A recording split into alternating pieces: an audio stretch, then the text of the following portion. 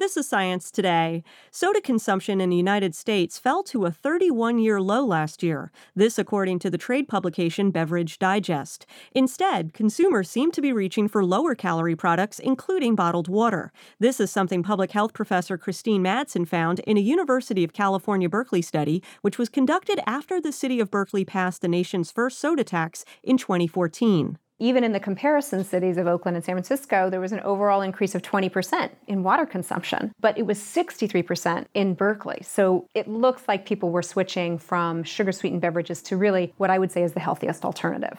Madsen agrees that many consumers are becoming more health conscious, but even trends could have a role in the decline of sugary drinks, like all of the eco-friendly water bottles being carried around these days.